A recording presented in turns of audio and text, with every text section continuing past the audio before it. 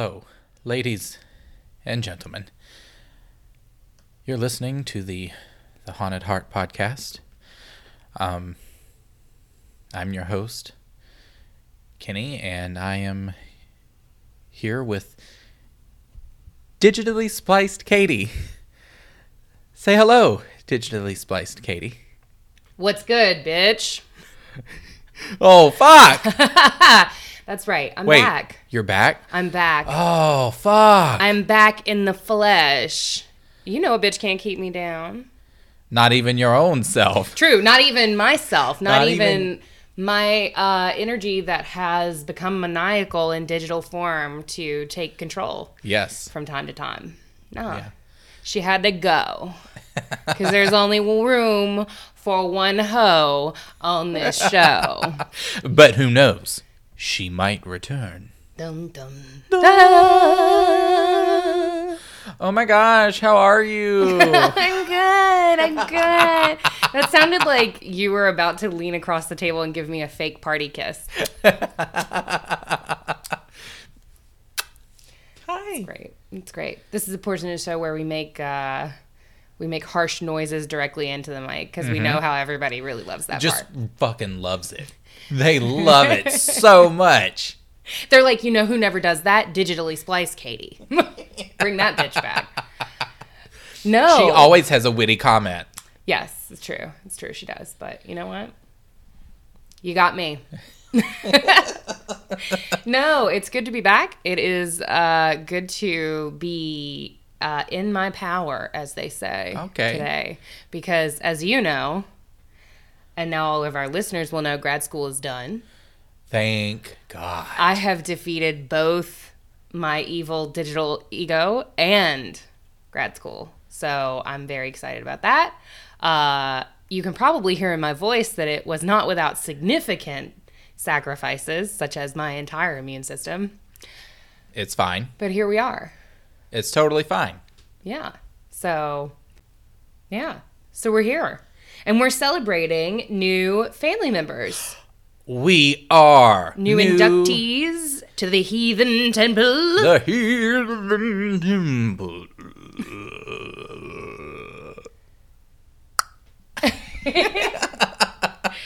Yes, so we're going to start off right up top with an invocation to our dear, sweet Emma A.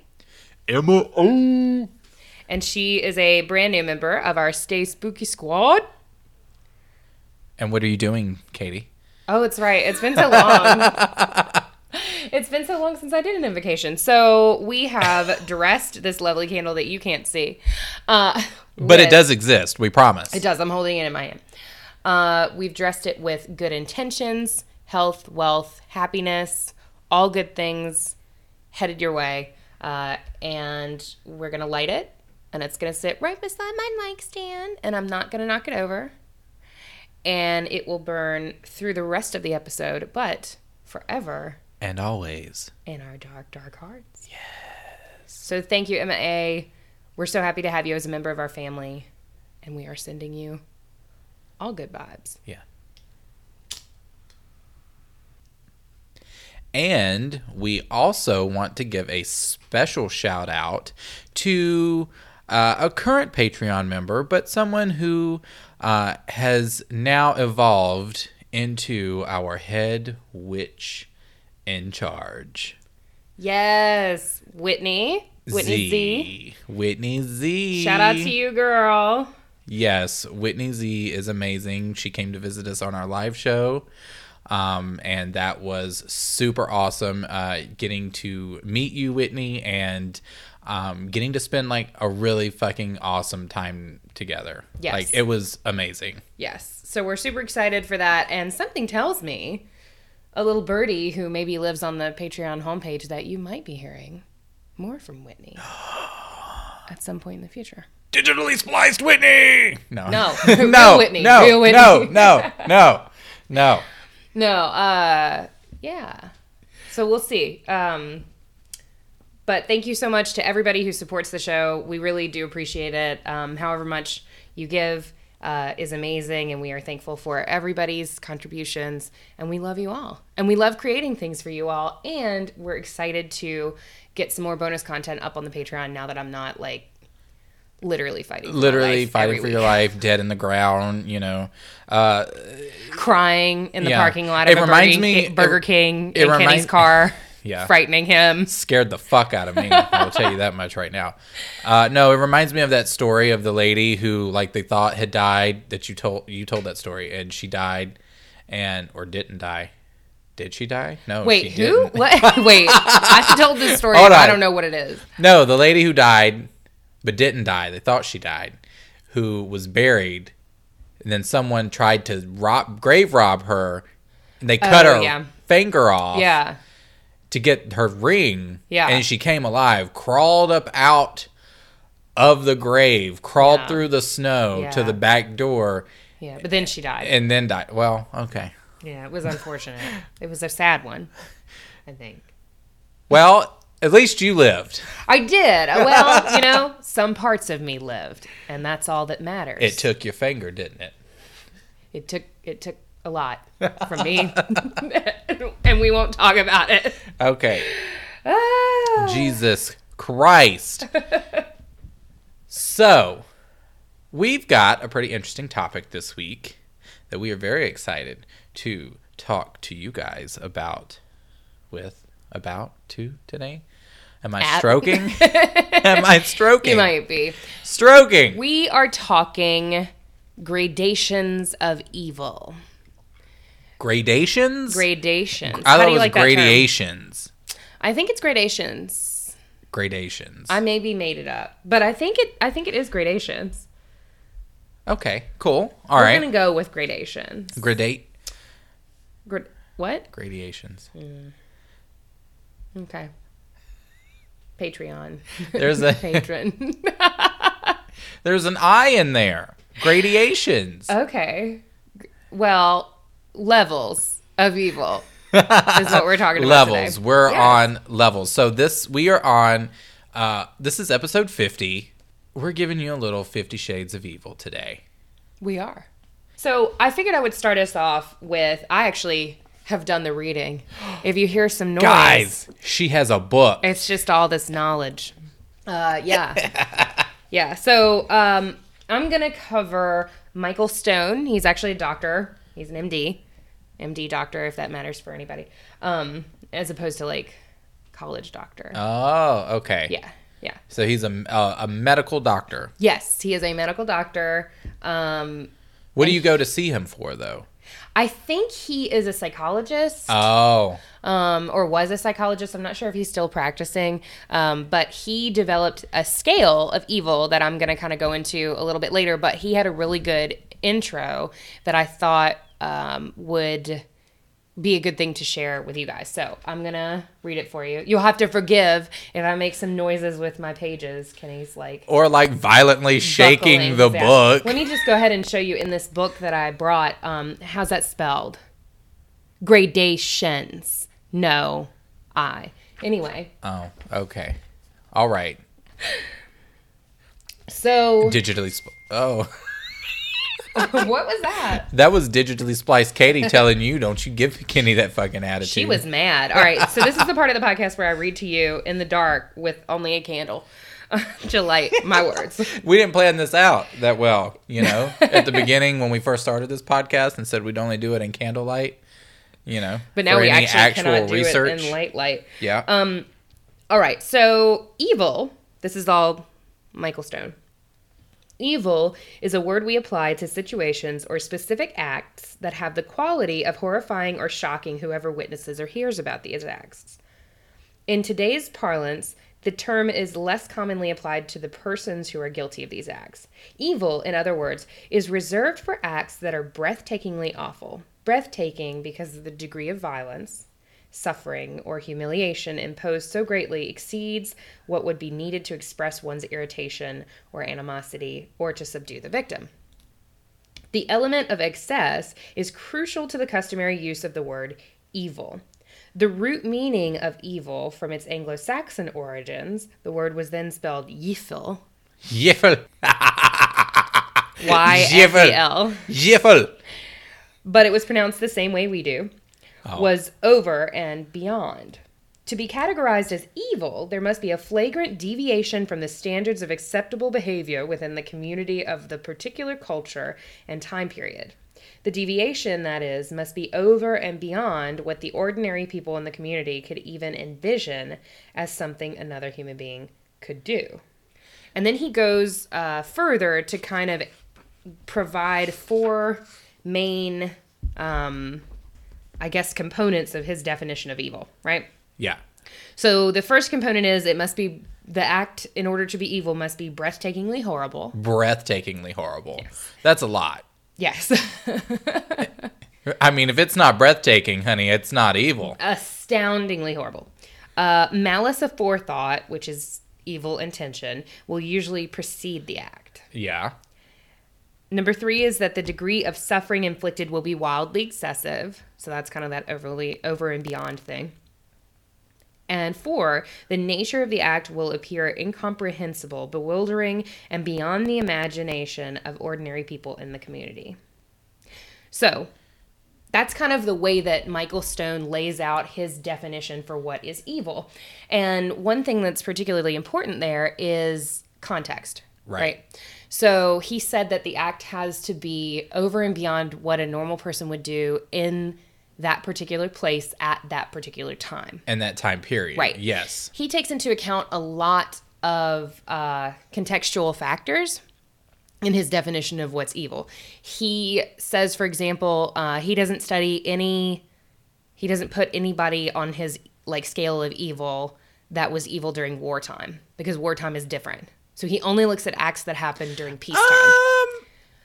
Which, are we gonna not saying that he's the be all end all. In fact, he and I disagree greatly on a couple topics. I was just gonna completely, disagree with that. Adolf Hitler. He specifically was asked about Hitler, though. He was specifically asked about Hitler, and he said, in response to that question, somebody had asked him why his scale didn't include Hitler. And he said in response, quote, "My scale is a scale for evil in peacetime.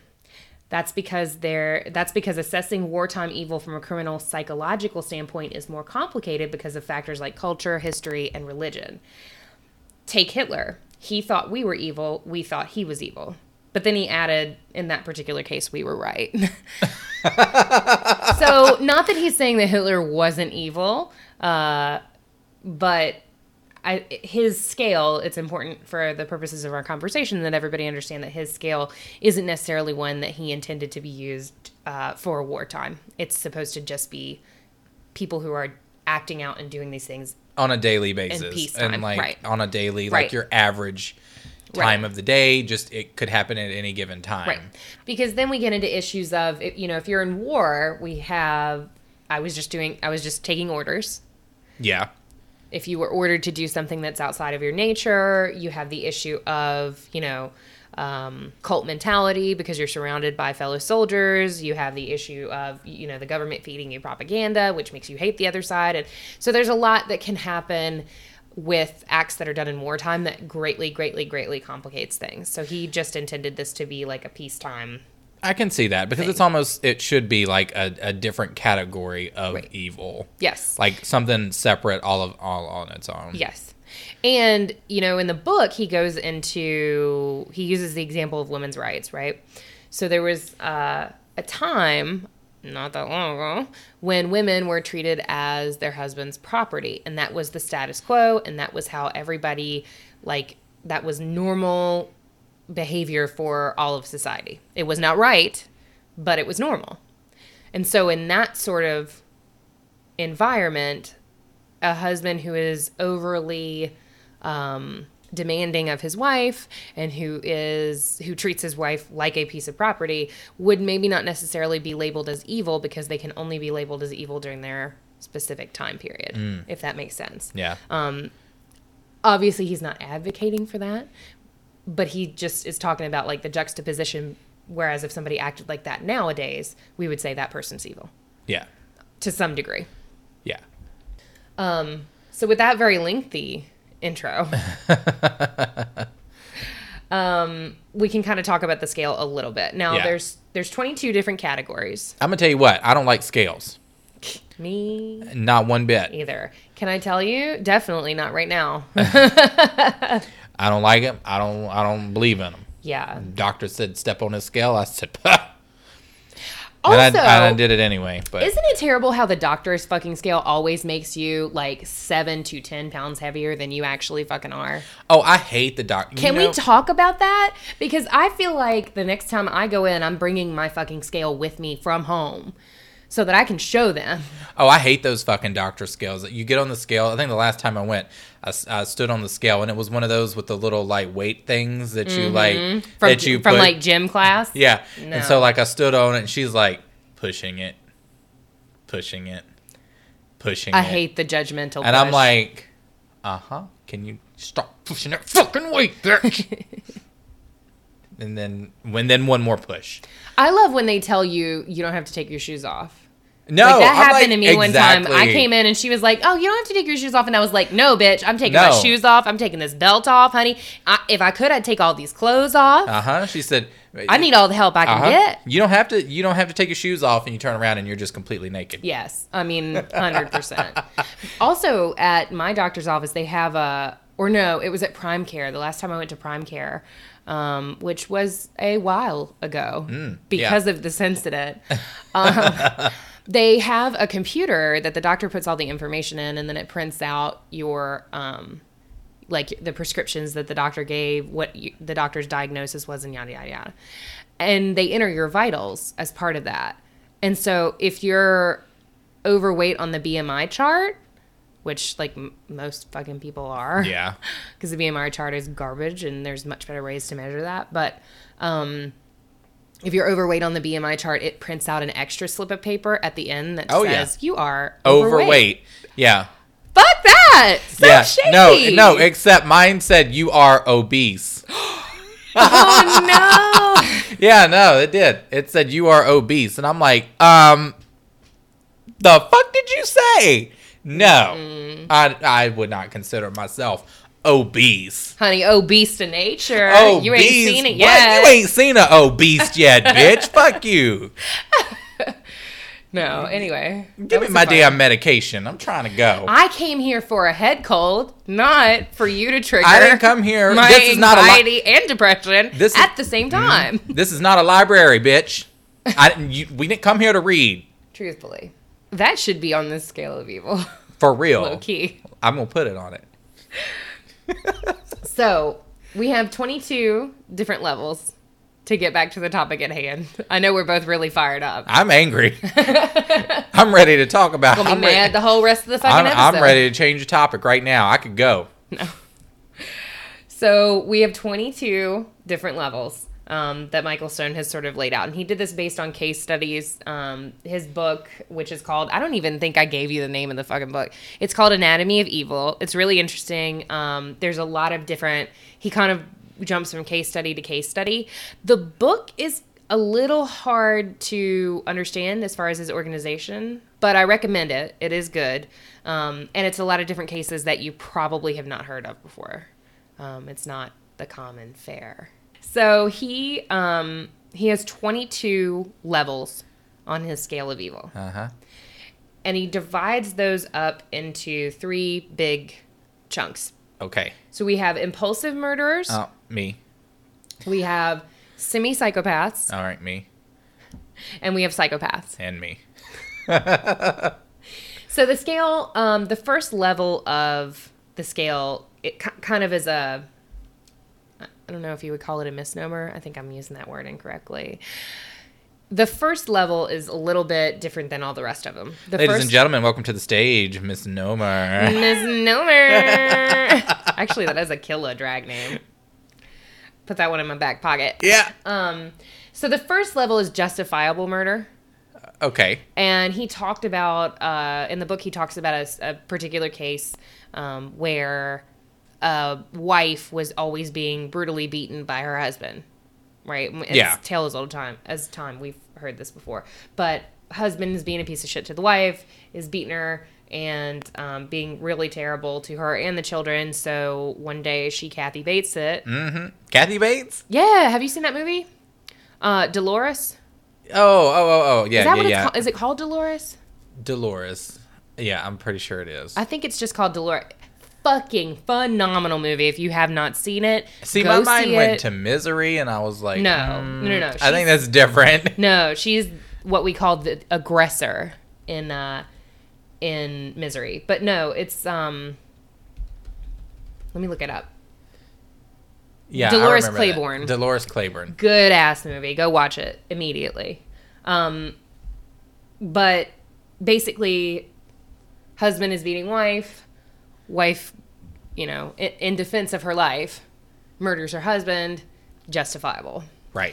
And he kind of separates that out between, like, if somebody is immediately threatening your life, like if I came over the table and attacked you right now and you acted in self-defense, right? That's a different situation than if I abused you for years and years and years and years and years, and then you plotted your revenge and took me out. Yeah. Does that make sense? Mm-hmm. So it's the second case that he's talking about there, where they did plan it out, they did murder, but it was justifiable. Okay. By our time period and our standards that are acceptable. Exactly. Yeah. So that's kind of the first one. So he kind of lets those people go. He says they're not really evil. They're just in a terrible situation and blah, blah, blah. But then we have impulsive murderers. Okay. And that's levels 2 through 8. So these are people who are not really psychopaths. They're not really subject to routine unspeakable acts, and they do have some remorse for what they've done. Stone characterizes these folks as ordinary people who got caught in a terrible situation. So this is where we have our jealous lovers. Throwback to our first episode where we talked about jilted lovers. Mm-hmm. That's where those people kind of fit in. We also have companions of killers, people who, they always say that these people would never have killed on their own if they hadn't gotten caught up with. If he ain't got caught up with that Harry Potter and that Pokemon, he wouldn't have got into all that witchcraft. He would have been fine. Right. Mm-hmm. Personally, I think definitely you'd have to consider it on a case-by-case basis, but I do think that a lot of those couples who kill both had that in them, and that's what brought them together. Mm-hmm. Okay, so we also have our desperate measures killers here, people who are traumatized. Wait, that sounds like the name of a Netflix reality show. Desperate measures? Yes. Yeah, so these are people kind of like who I was talking about as killers of abusive relatives, but these people are in a slightly different, they are genuinely remorseful. They do lack significant psychopathic traits, but they went like above and beyond in gaining vengeance on their abusers. So sort of like they took almost like an enjoyment to it? Not necessarily, not to a psychopathic level, but like there's the case of Susan Wyke, who was a dancer, who married and had a child with Jeff Wright, a successful carpet salesman from Houston, and he like was on cocaine, and he had all kinds of crazy affairs. That's bad. Yes. I'm just thinking carpet salesman. Yes. Cocaine. Yeah. I mean, they kind of go hand in hand, I feel like. Also, just being a carpet salesman. No offense to any carpet salesman. If you sell carpet, at Carpet Warehouse. I just immediately think Bush, and I can't go anywhere but that. You know what I mean? Like, I just can't escape that thought. Anyway, he sounded like a real piece of shit. He was on drugs, strung out, having all kinds of affairs. He gave her herpes at one point. Aw. Yeah. For Christmas? No. Birthday. I wish you could hear the look that I'm giving you. So he was really abusive. He was a piece of shit. In 2003, she had enough, and she stabbed him 193 times in a fit of rage. Oh, so that's what you mean by excessive. Yes. So she was given 25 years in prison for that. I feel like she was just trying to make sure he was dead. Yeah. Well, people talk about it that, like, when you have excessive action to that level, the way that people who've experienced that talk about it, they say, like, I just stabbed until the rage ran out. And so it's not about it's like a release excessive of force like to make sure that he's dead. It's you're just running on rage, and you just go until it's pent up, it's bottled up Right. emotion that has just finally exploded, and Right. like you have no control over it because it's taken over you. right. And they just go till it Totally runs out. understandable. I get it. Yes. I get it, babe. Yes. So, this level of impulsive murderers also includes hotheads. Uh-huh.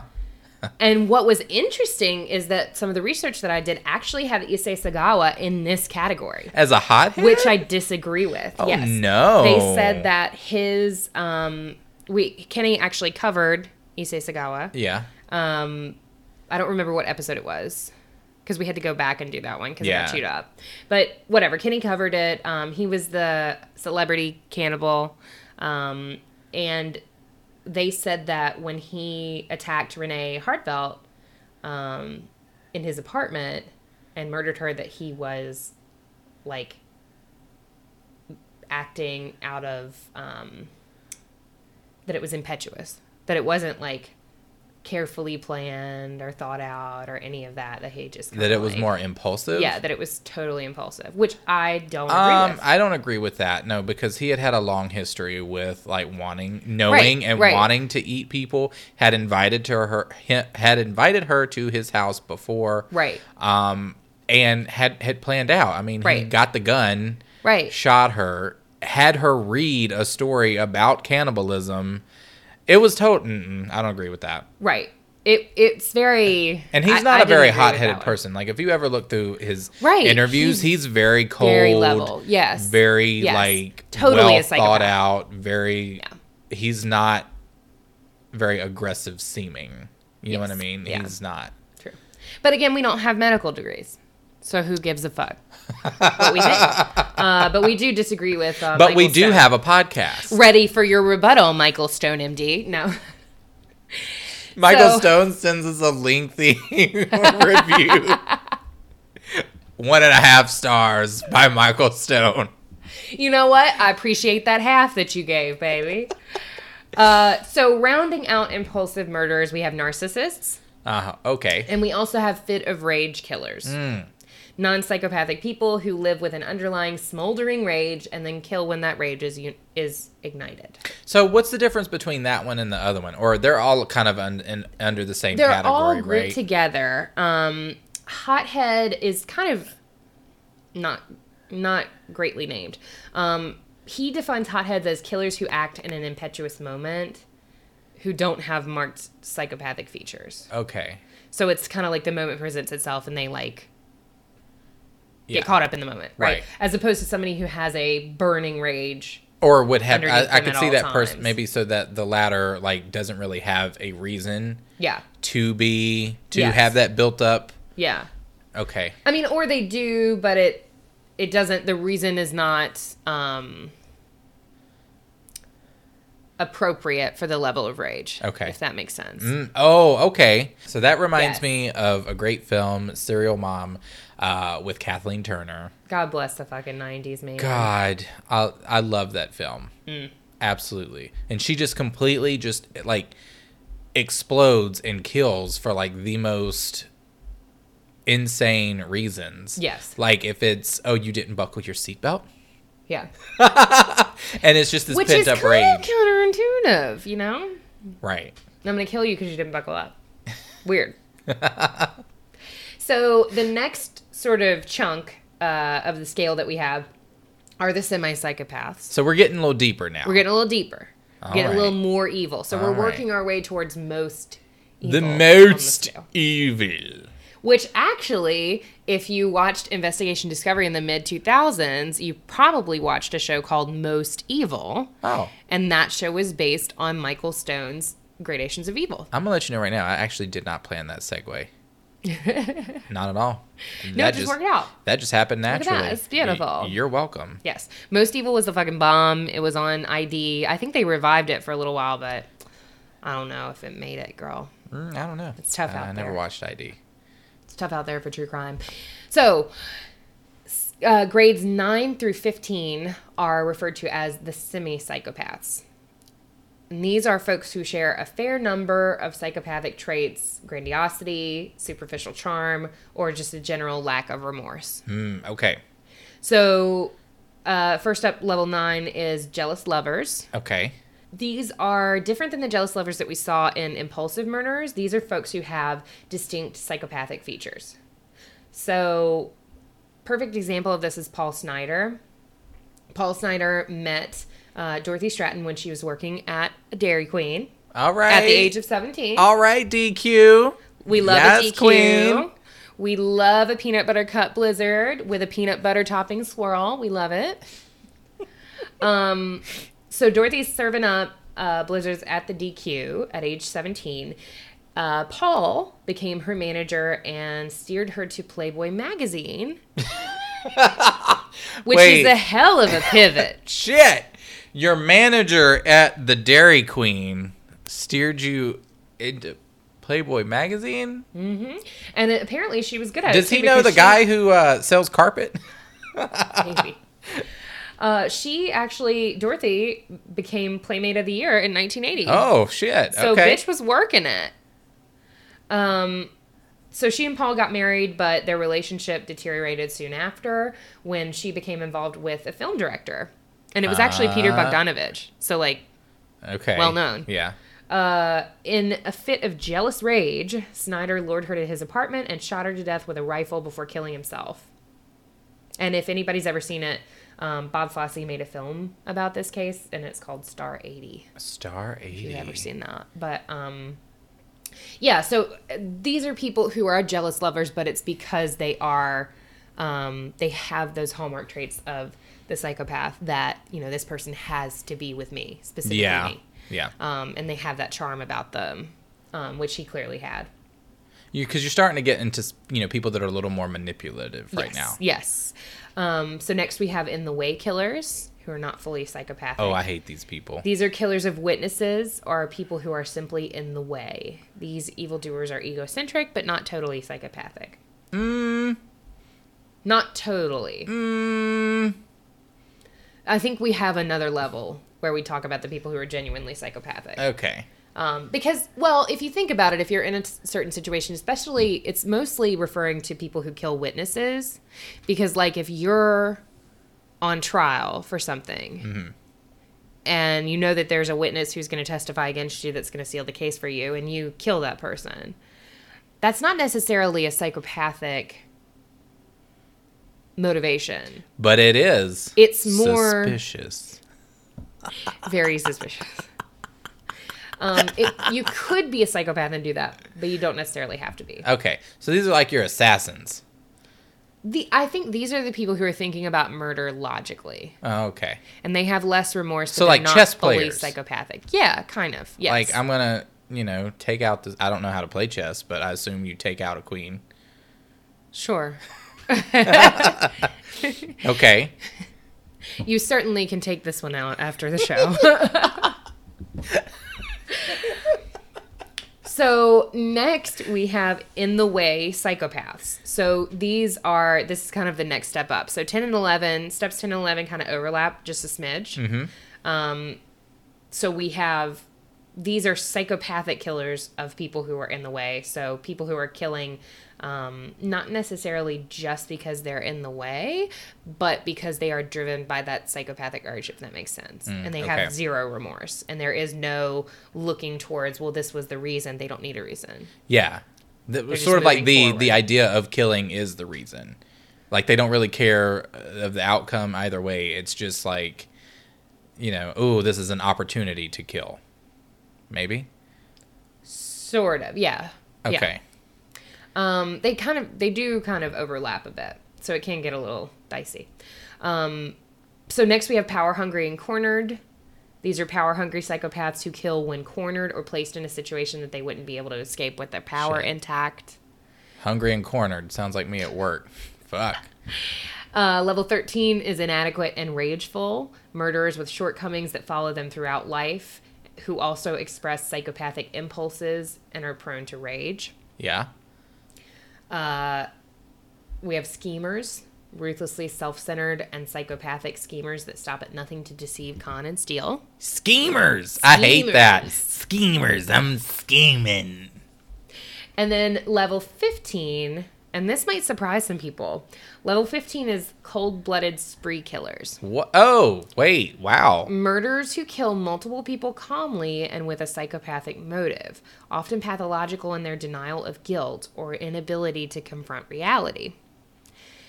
And one of the folks that Stone puts in this category is Charles Manson. So, again, I don't know that I agree with that. Let's hear his reasoning. So he says Manson began stealing at a young age, ended up in reformatories, and then went to jail and prison. And that was a big defining couple years in his life, especially when he was in the boys' prison, if you know much about Manson. In his 30s, Manson began to attract a following of waif-like women, which is a direct quote. Waif-like women. I'm a wave. A wave. And then in 1969, he, it's Dr. Went Stone's to the moon? position. No. In 1969, Dr. Stone says that Manson had his group invade the home of pregnant actress Sharon Tate. And of course, we all know what happened after that.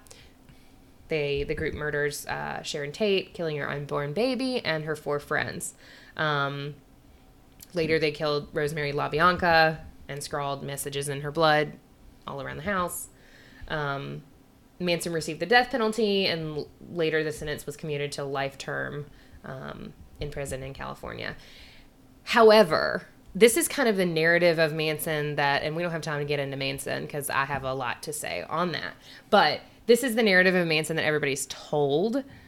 In my reading and research of Manson, and maybe we can do an episode on him one day, I think that Manson was a con artist who got caught up in a con that got out of his control.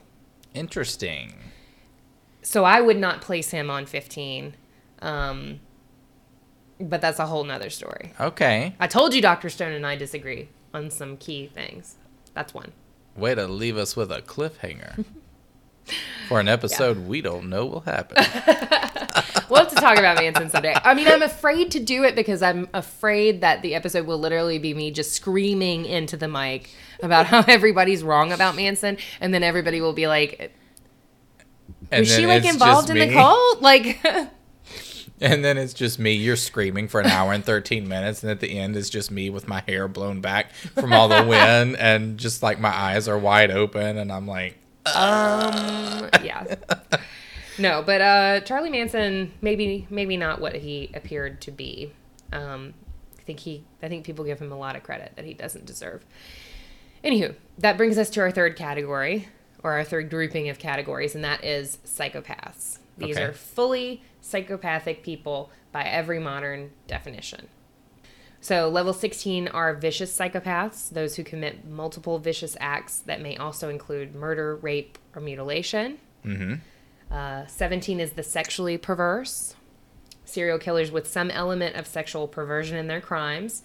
In males, rape is usually the primary motive, and killing follows to hide the evidence. Torture is not a primary motive here. And here's where Dr. Stone places Ted Bundy. Okay, I was wondering if we were going to get into it, because it's a hot button topic right now. Ted Bundy is so hot right now. It's a hot button topic right now. Have you watched the documentary? I went to go hit play, and then I didn't. Oh.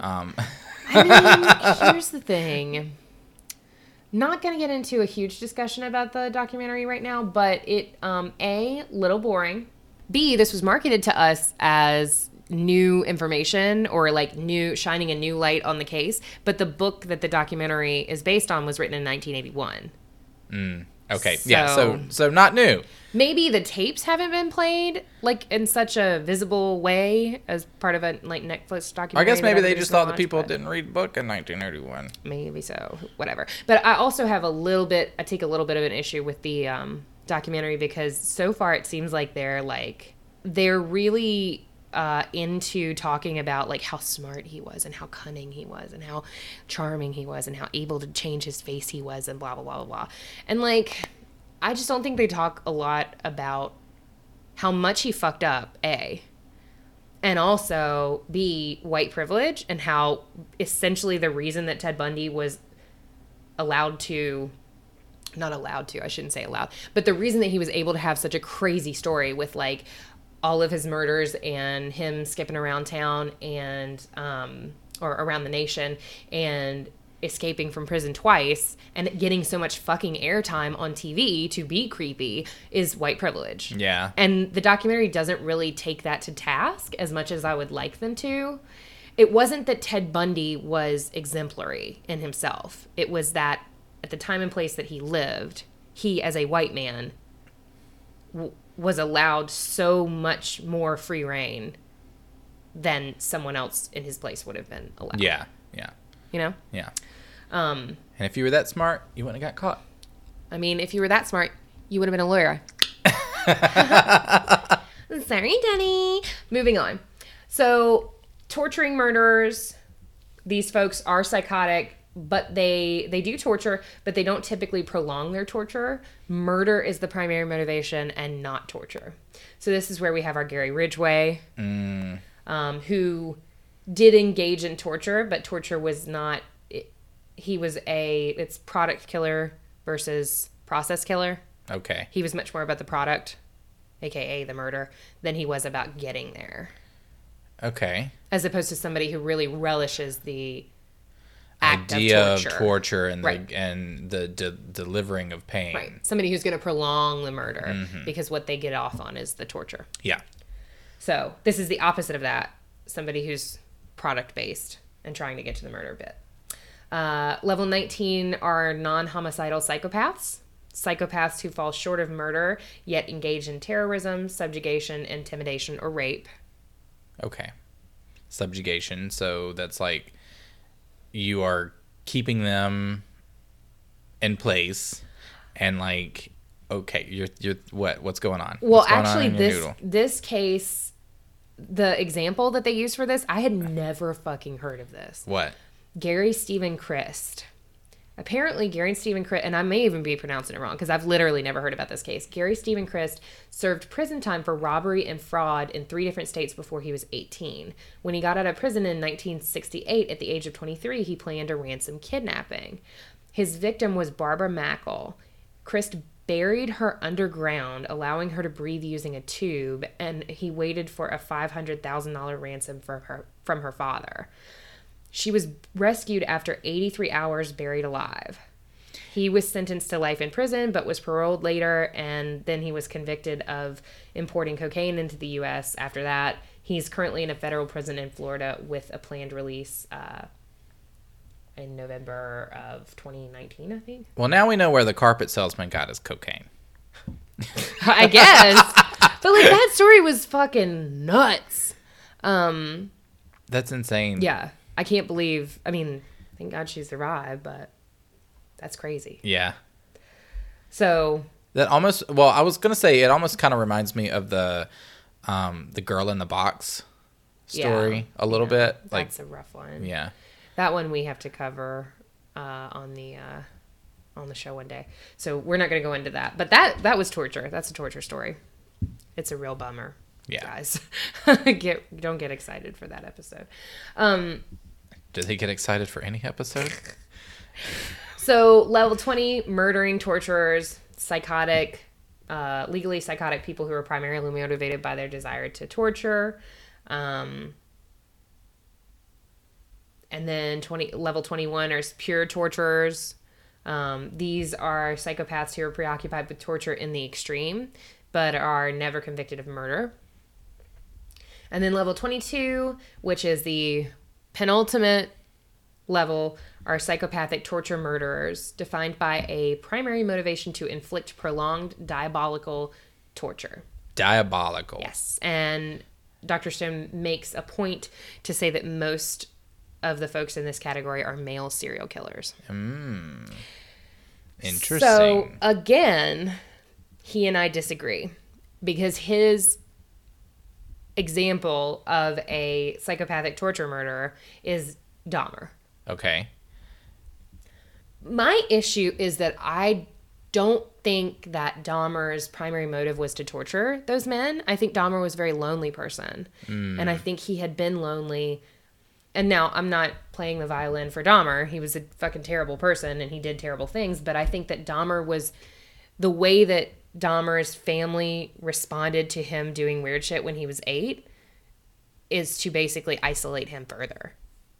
And then when he started doing weird shit at 17, they got him an apartment by himself and basically kept him there. Yeah. So Dahmer never had anyone in his life that was trying to help him or get him the mental help that he needed. He needed to be committed, honestly, from a young age. Something was not right. Everybody knew it. Nobody did anything. And for me, not that it's on other people, but like I think that what Dahmer was trying to do with those men was create somebody who couldn't leave him.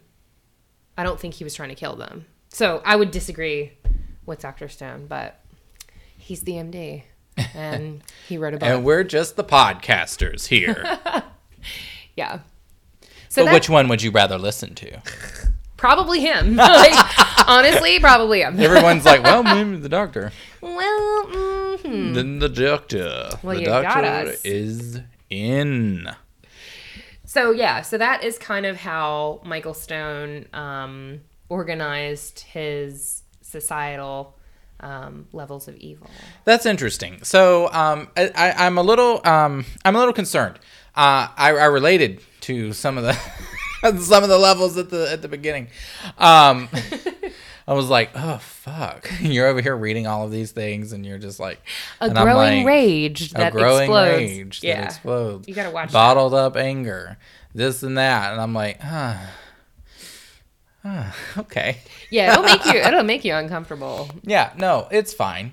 It's fine. Cutscene to, the newspapers. But I'm excited. Local podcaster goes on a murderous raging spree.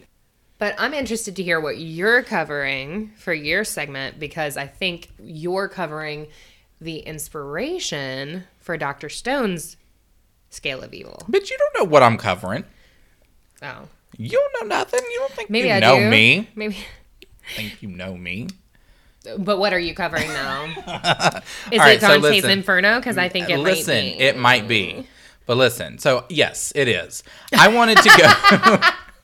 Oh, you don't know me. You don't know. I wanted to go a different route than what I thought you would go down, because I was also researching the scale, and I was like, this sounds like something Katie might cover. And lo and behold, it was. Thank God that I researched something else. Otherwise, the episode would have ended a minute ago. Everybody's like, well, God. Fuck. Shit. Wish you had. So we talked a lot about the different types of criminals and evil people and the gradations of evil. But I was really interested in the different types of punishments those people deserved. Because reason would state that if you have varying shades of evil, then you should also have varying shades of punishment as well. Correct? Mm-hmm. And while there's no place that will punish you quite like life here on Earth, hell comes in for a close second. So like a true zaddy, I booked us all a first-class ticket straight to Dante's Inferno. Yay! Excuse me, let me get my flight attendant voice on. Ladies and gentlemen, my name is none of your concern, but on behalf of our Dark Lord Satan and the entire crew, welcome aboard Inferno Airways Flight 666 with non-stop service straight to hell. Our flight time will be however long it takes for me to get through this segment, and the temperature is a balmy 825 degrees. Please remember, no carry-on luggage is permitted on this flight, with the exception of the weight of all the guilt of knowing you're a shitty person. The Dark Lord has turned on the fasten seatbelt sign, and if at any moment throughout the flight you try to get up, our in-flight Mistress Katie will be around to bind and ball gag you. There are no tray tables, and there is no safety demonstration, because fuck you. And thank you for choosing Inferno Airways. Good luck. So yes, Dante's Inferno. So let's just get right into it, shall we? Give me So I don't all have them 22 circles. levels. I don't have 22 levels, Okay. but I've got 9. Okay. We got 9. So all those 22 people got to fit in these 9 levels somewhere. That's all right. We'll make room. We'll feng shui the shit out of fucking hell. So yes. So if you're looking at your first level. So first of all, Dante's Inferno is also known. Well, it is also known as the Divine Comedy. And I did a little research. I was like, why is this a comedy? Why is it called a comedy? Oh, It makes no sense to me. I'm like, nothing funny about this. Well, I mean, it was to me, but to most people, there's nothing really funny about that. But come to find out, back in the day, stories were either a comedy or they were a tragedy. right. So, and it was also described as like, it was either like comedy, which was very like lowbrow, or it was, the other one, tragedy, which was very like highbrow and very this and that. So that's why it was called a comedy. For those of you who were wanting to know, like me. I respect it, though. It's kind of like our show, how it's a comedy, but also we talk about really awful stuff. Yeah. I mean, that's essentially, we would be considered a comedy. Certainly not highbrow, so definitely a comedy. Back in the day, we would be considered a comedy. Today, we're just sad. But not quite a tragedy. So number 1, you have limbo. So this is your first circle of hell. So you have escaped damnation, and you are headed down into the circles of hell. So you're out of purgatory and you're going into hell right now. So this is considered limbo. Because purgatory is the waiting room, right? Yeah. Okay. Yeah, so you were in the waiting room. You waited forever at the fucking doctor's office who told you were a fat piece of shit. And now you're in hell. So you find yourself on the brink of grief's abysmal valley. You are in limbo, a place of sorrow without torment. You encounter a 7-walled castle, and within those walls you find rolling fresh meadows, illuminated by the light of reason. Okay. Whereabout many shades dwell. And these are for the virtuous pagans, the great philosophers, authors, unbaptized babies, Oh, great. and others unfit to enter the kingdom of heaven. Oh. So, like, this is all the depressed people. All No. the cool people. No, yes. Yeah, so these are your people who were not bad people. They just didn't, Didn't serve it quite up. make the grade. They just didn't serve it up for God, honey. So, so this is what they get. Those poor unbaptized babies. I'm going to tell you what. This makes me want to join the church because I'm not about to live in a limbo full of fucking crying ass unbaptized babies. I'm not going to do it. But what about the baptized ones? I guess, I don't know. Anyway, they're not in this story. So if you're here, you also share company with Caesar, Homer, Virgil, Socrates, Aristotle, all those great people. There's no punishment here. But it seems like a bummer. Well, so the atmosphere is supposed to be peaceful but sad. Yeah. So it's kind of like a bad screw. Yeah. You know what I mean? Mm-hmm. Like, it happened and, you probably got there, but it wasn't as satisfying. Yeah. So you're just kind of left there laying in your own, body juice, and you're like, it probably wasn't a good idea. Yeah. All right. I'm with you. Yeah. I love how you put things in terms that I can understand. So sweet. Yes. So, level 2 is for all of the people who lived in lust. Yes. Speaking of body juices. Live in lust, honey. Yes. So you have come to a place mute of all light. Great. You know what? You don't always have to do it with the light on. No, you don't. But you should. At least like a handful. Every so often, you gotta. Yeah. You should. I don't Be mind it proud with of light. I like yourself. to just look Well, right in the you're eyes. Leo. Yeah. That's because you're a Leo. And, Yeah. and that's where I feel you on that. But if you're not a Leo, you should definitely do it with the lights on every so often. I would say about once a year. Be Once proud a year. of yourself. Okay, Just once all a year right. like clockwork. Yep. So this is a place where the wind bellows as the sea does in a tempest. So this is the realm where the lustful spend eternity. Here, sinners are blown around endlessly. I mean, I'm just saying. Here, sinners are blown endlessly. Interesting choice. Interesting choice. Here, sinners are blown around endlessly by the unforgiving winds of unquenchable desire as punishment for their transgressions. I mean, but it sounds like you're surrounded by a lot of people that are hot to trot as well. Right. Yeah. So I'm just let's saying. get to quenching. This infernal hurricane, it never rests, and it just hurtles your spirit onwards, whirls you around, and you hit other people.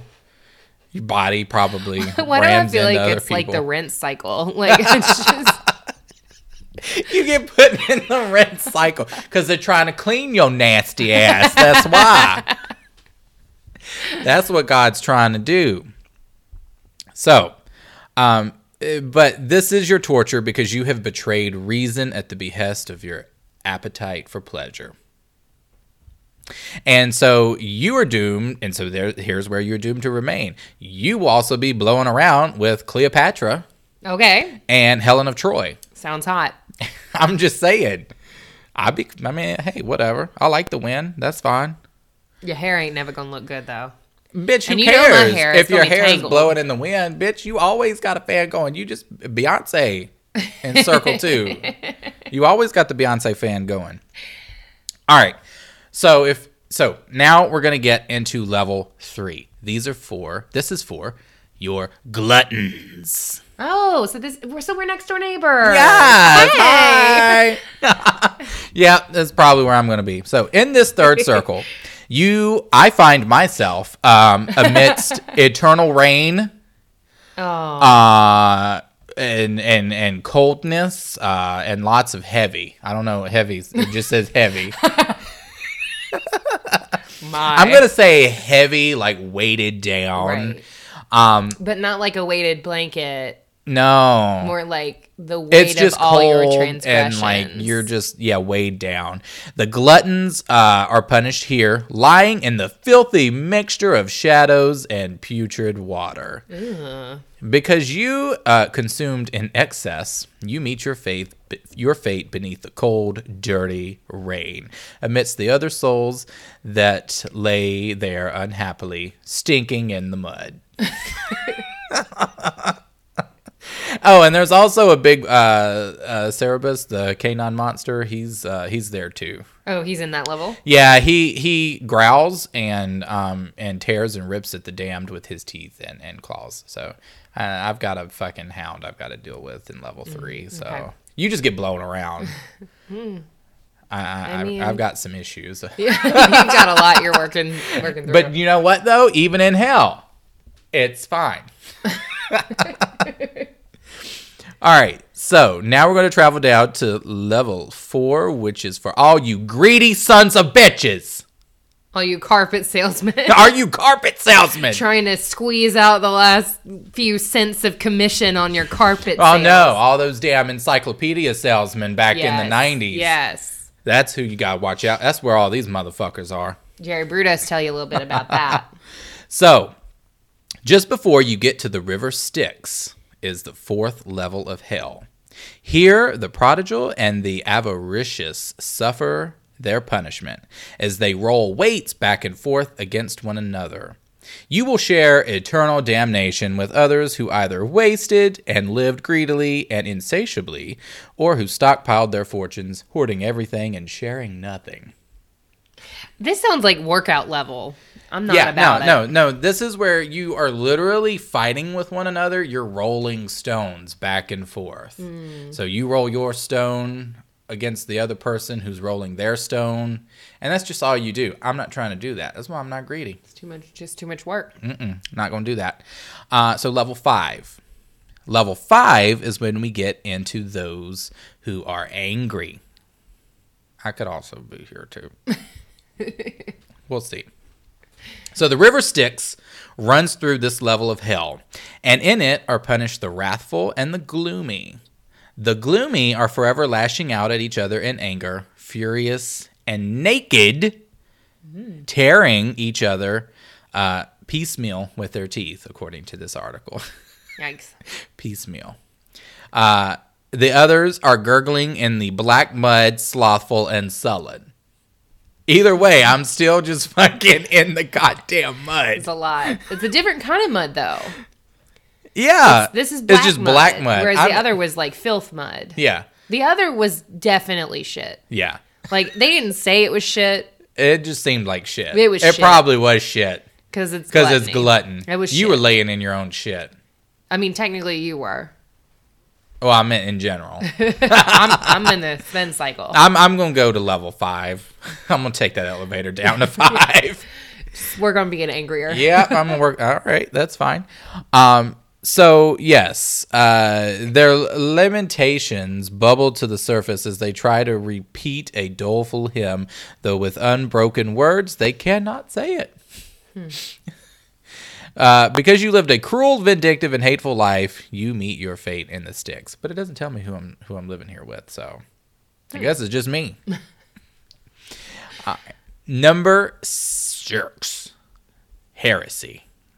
Okay. Also known as the city of Dis. D-I-S. The city of Dis. Into it. I just imagine you get down there and there's just like this like Las Vegas style city, and in neon lights it's just like you've reached Dis. So you have approached Satan's wretched city, where you behold a wide plain surrounded by iron walls. Before you are fields full of distress and terrible torment.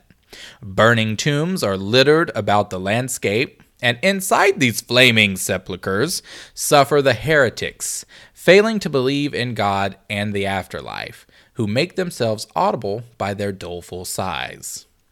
You will join the wicked that lie here, and will be offered no respite. The 3 infernal furies stained with blood, with limbs of women and hair of serpents, dwell in this circle of hell. You know what? Honestly, though, goals. Goals, yeah. I don't know. That would irritate me. In a tomb that I can't get out of and it's hot, that's like my worst nightmare. No, I mean, I'm not talking about being there. I'm talking about where do I put my application in to be one of the furies stained with blood. No, I think they're also there suffering. Oh, okay. I think that's who you're suffering with. Oh, all right. I could be wrong, but I feel like that's what that is. Also, side note, Wretched City should be a club. Wretched City, let's get to it. Maybe that's what we should have named our fucking Patreon. The Wretched City. Maybe. Level 7, we're getting violent, people. So, guarded, this level is guarded by the Minotaur. That's what we're going to say. He snarls in fury and encircled within the river Phlegethon. Great. Phlegethon. I actually didn't know that there was another river. Yeah. Okay. Phlegethon. All I knew was the river Styx. Phlegethon. That's a river. Okay, we got multiple rivers. Yeah. Okay. Some rivers flowing through this hellish pussy. But no, this is a river of boiling blood.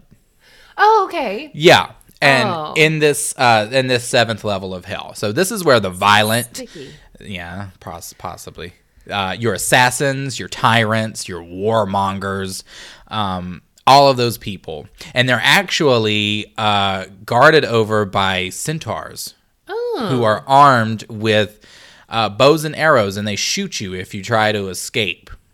Okay. So there's that. Apparently the stench is very overpowering. because this level is also home to the wood of the suicides. So you have on the outer level, you have the centaurs who are guarding. They're shooting their arrows at the people who are in the boiling blood river. And then past the river, you have the woods. And these are people that are stunted, and they are turned into gnarled trees with twisting branches who bear poison fruit. And at the time of final judgment, their bodies will eventually hang from the branches. And in those branches, the harpies, which are like these little weird, like bird-like creatures that have human faces, they make their nests in your tree, and they like pick at you and scratch at you and all that.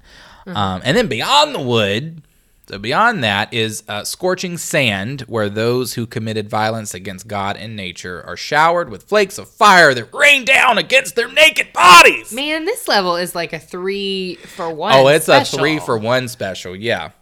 Blasphemers, oh, damn, I guess this is where I'm going.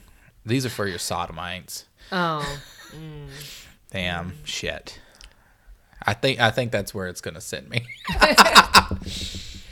You have options. I've got options. Yeah, which Maybe level you want to go to? Put them in order of your preference. Like when you used to sign up for classes in high school for electives, you just that's what it felt like, though. In order of your preference. That's what it felt like. So the blasphemers and the sodomites writhe in pain, their tongues more loosened to lamentation, and out of their eyes gushes forth their woe. Joke? Maybe It seemed like it was a gay joke. It kind of was. Okay. Yeah, and then those people who followed neither nature nor art also share the company in the 7th level. That seems a little bit like excessive. You didn't like nature or art. Well, you're going to the 7th level. You're going to be right beside me. Number 8 is for the fraudulent. So, many and varied sinners. Now, actually, there's a couple of different levels to this one as well. Many and varied sinners suffer eternally in this multi-leveled. Here's another word. Malabulge. Okay. Male bulge. That's what it sounds like. Male bulge. An amphitheater-shaped pit of despair. Wholly of stone and of an iron color, those guilty of fraudulence and malice, the seducers and pimps who are whipped by horned demons, the hypocrites who struggle to walk in lead-lined cloaks, the beraters who are ducked in boiling pitch by demons known as the Malabranch. You have the Simonists who are wedged into stone holes and whose feet are licked by flames and are kicked, and they kick and writhe desperately. You've got the magicians, the diviners, fortune tellers, and panderers who also reside in this level, as they are considered thieves. Some wallow in human excrement. Serpents writhe and wrap around men, sometimes fusing into each other. Bodies are torn apart. When you arrive, you will want to put your hands over your ears because of the lamentations of the sinners here, who are all afflicted with scabs, like leprosy, and lay sick on the ground, furiously scratching their skin off with their nails. Indeed, justice divine doth smite them with its hammer. Okay, power move. Like, oh. Yeah, no, that's a tough level. That one gets me. So that's a tough level. There was actually one that when it talks about the magicians and the fortune tellers, there's the quote that I pulled says that they had their faces twisted toward their haunches and found it necessary to walk backward because they could not see ahead of them. Oh. And since he wanted to see ahead, he looks behind and walks a backwards path for eternity. So, a little interesting take on that. That one gets me. I don't like scabs. That whole so there's that whole again. No. Yeah, again, there's levels to that because you have so many different types of like fraudulent people. So it just, everybody's got a place in hell. Everybody's welcome. Everybody's welcome. Come all inclusive. Non-baptized baby, we got you. Level 1.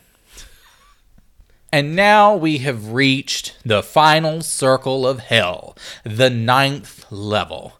And this is for all of our Patreon members. Hey! It's our new exclusive top tier benefit. Hey! And with this new top tier benefit, you get the deepest level of hell, where the fallen angel Satan himself resides. His wings flap eternally, producing chilling cold winds that freeze the thick ice found around you. The 3 faces of Satan, which are black, red, and yellow, because I don't fucking know why, can be seen with mouths gushing bloody foam and eyes forever weeping as they chew on the 3 traitors, Judas, Brutus, and Cassius. Oh, you know what? I'm happy for him. I'm happy he made the cut. Ladies and gentlemen, welcome to the stage, Judas, Brutus, and Cassius. We've got a special place in hell for you. This place is furthest removed from the source of all light and warmth. Sinners here are frozen deep in the ice, faces out, eyes and mouths frozen shut. Traitors against God, country, family, and benefactors lament their sins in this frigid pit of despair. You know what, though? Like, this one doesn't sound as bad. Right. So here's the thing. Satan's not eating you. Right. You're just having a nap. I mean, unless he's into it. And then we could talk. Oh, Lord. But no, you're just frozen in a lake. And you're just there. It sounds kind of boring, though. I mean, it does definitely sound boring, but when we compare it to, like, miring around in shit eternally or being forced to stay in a boiling blood river, it seems a little underwhelming. Yeah, so the even level, with the blood foam. Yeah, so the level itself is still divided. I mean, it's kind of like those who, like, are the worst, are closest to the mouth of Satan. Mm-hmm. So, like I said, and you know, you've also got Cain, who's down there too. I don't know though. She didn't do it for me. Sashay away. Cain? No, this level is just kind of like ice pit. Okay. Yeah, but the thing is, what's really interesting is that, yes, you have Satan down there, and this is where Satan resides, but Satan himself is also trapped in the ice. Mm-hmm. So, well, I mean, I think it's definitely written from the perspective of not pro-Satan. Yeah. So I don't think we're trying to make it a good time for him. No, we're not. But I just think it's kind of like, you know, Satan's kind of stuck in ice, and all of his little demons and centaurs and everything, they're free to roam about. What's up with that? I mean, damn. So this is sort of like a really fun little topic that I enjoyed researching. I would be interested to see if something like this happens and I die. Oh my God. Where am I going to end up? Only hell knows. Apparently, I just have to work on not being dizzy. Yeah, you got to take, what's the... Dramamine. You got to take your Dramamine. Dramamine. Got to take your Dramamine, and I'm going to end up in one of 3 places. Honey, you just going to bounce. You just going to bounce What around. day is it? And some demon's like, it's Tuesday. Level 5. Put him in the elevator. We got to take him up this escalator. Come on. No. You're like on Hell's escalator, and it's like just slowly... Because you know they always squeak. You just hear like... Rah! You just hear the pain and suffering of... You know, millions of people. And there's just a little demon there. Or it's elevator music. Coupled with the pain, the screams of the pain and suffering right outside the gates. I'd want it to be an old-timey gate, wrought iron gate. Yeah. You know, with a little bellhop and a chair in the corner. Not looking for like a chain link fence gate. Underwhelming, maybe. It's the back entrance. Yeah. Oh, the back entrance. That's how I got into hell. Anyway. This was an interesting story. And I actually didn't even realize that it was in 3 parts. So, you know, you have you have a story written about purgatory, right, and then hell, right, and then you have the third one, which is Paradiso, which is right. paradise, which right. also has its own levels. It does. I will say I have read the Inferno. Then I tried to read, I think I read Purgatory, then the Inferno, and then I tried to read Paradiso, and it was kind of boring, gotta say. Inferno's where it's at. Well, I thought that was kind of, no, listen, I thought it was kind of fucked up. Oh, that Paradise still has levels? I'm like, what? I mean, girl. You, no. What you think this is, an all-access Bitch, pass? I will live in number 1. You can give me number 1. You got a rolling hills and a damn castle, and everybody's just walking around. At least you got people you talk to, Aristotle. Yeah, I want to hear the conversations between you and Aristotle. Yeah, so that is our episode. That is our episode on gradations of evil. Yes, and the punishments that should ensue. So, if you want to hang on if you want to hang on, we'll get through this piece of shit eventually. If you want to hang out with us on social media, head to facebook.com and search for The Haunted Heart Podcast. You can join our closed group. It's a closed group for your privacy so that you can talk about whatever you want, and your Aunt Stacy doesn't have to see the fact that you're discussing the levels of hell, because you know that she just got done trying to save your soul last week. So, you can find us there. You can also search for The Haunted Heart and like our page on Facebook. That would be awesome.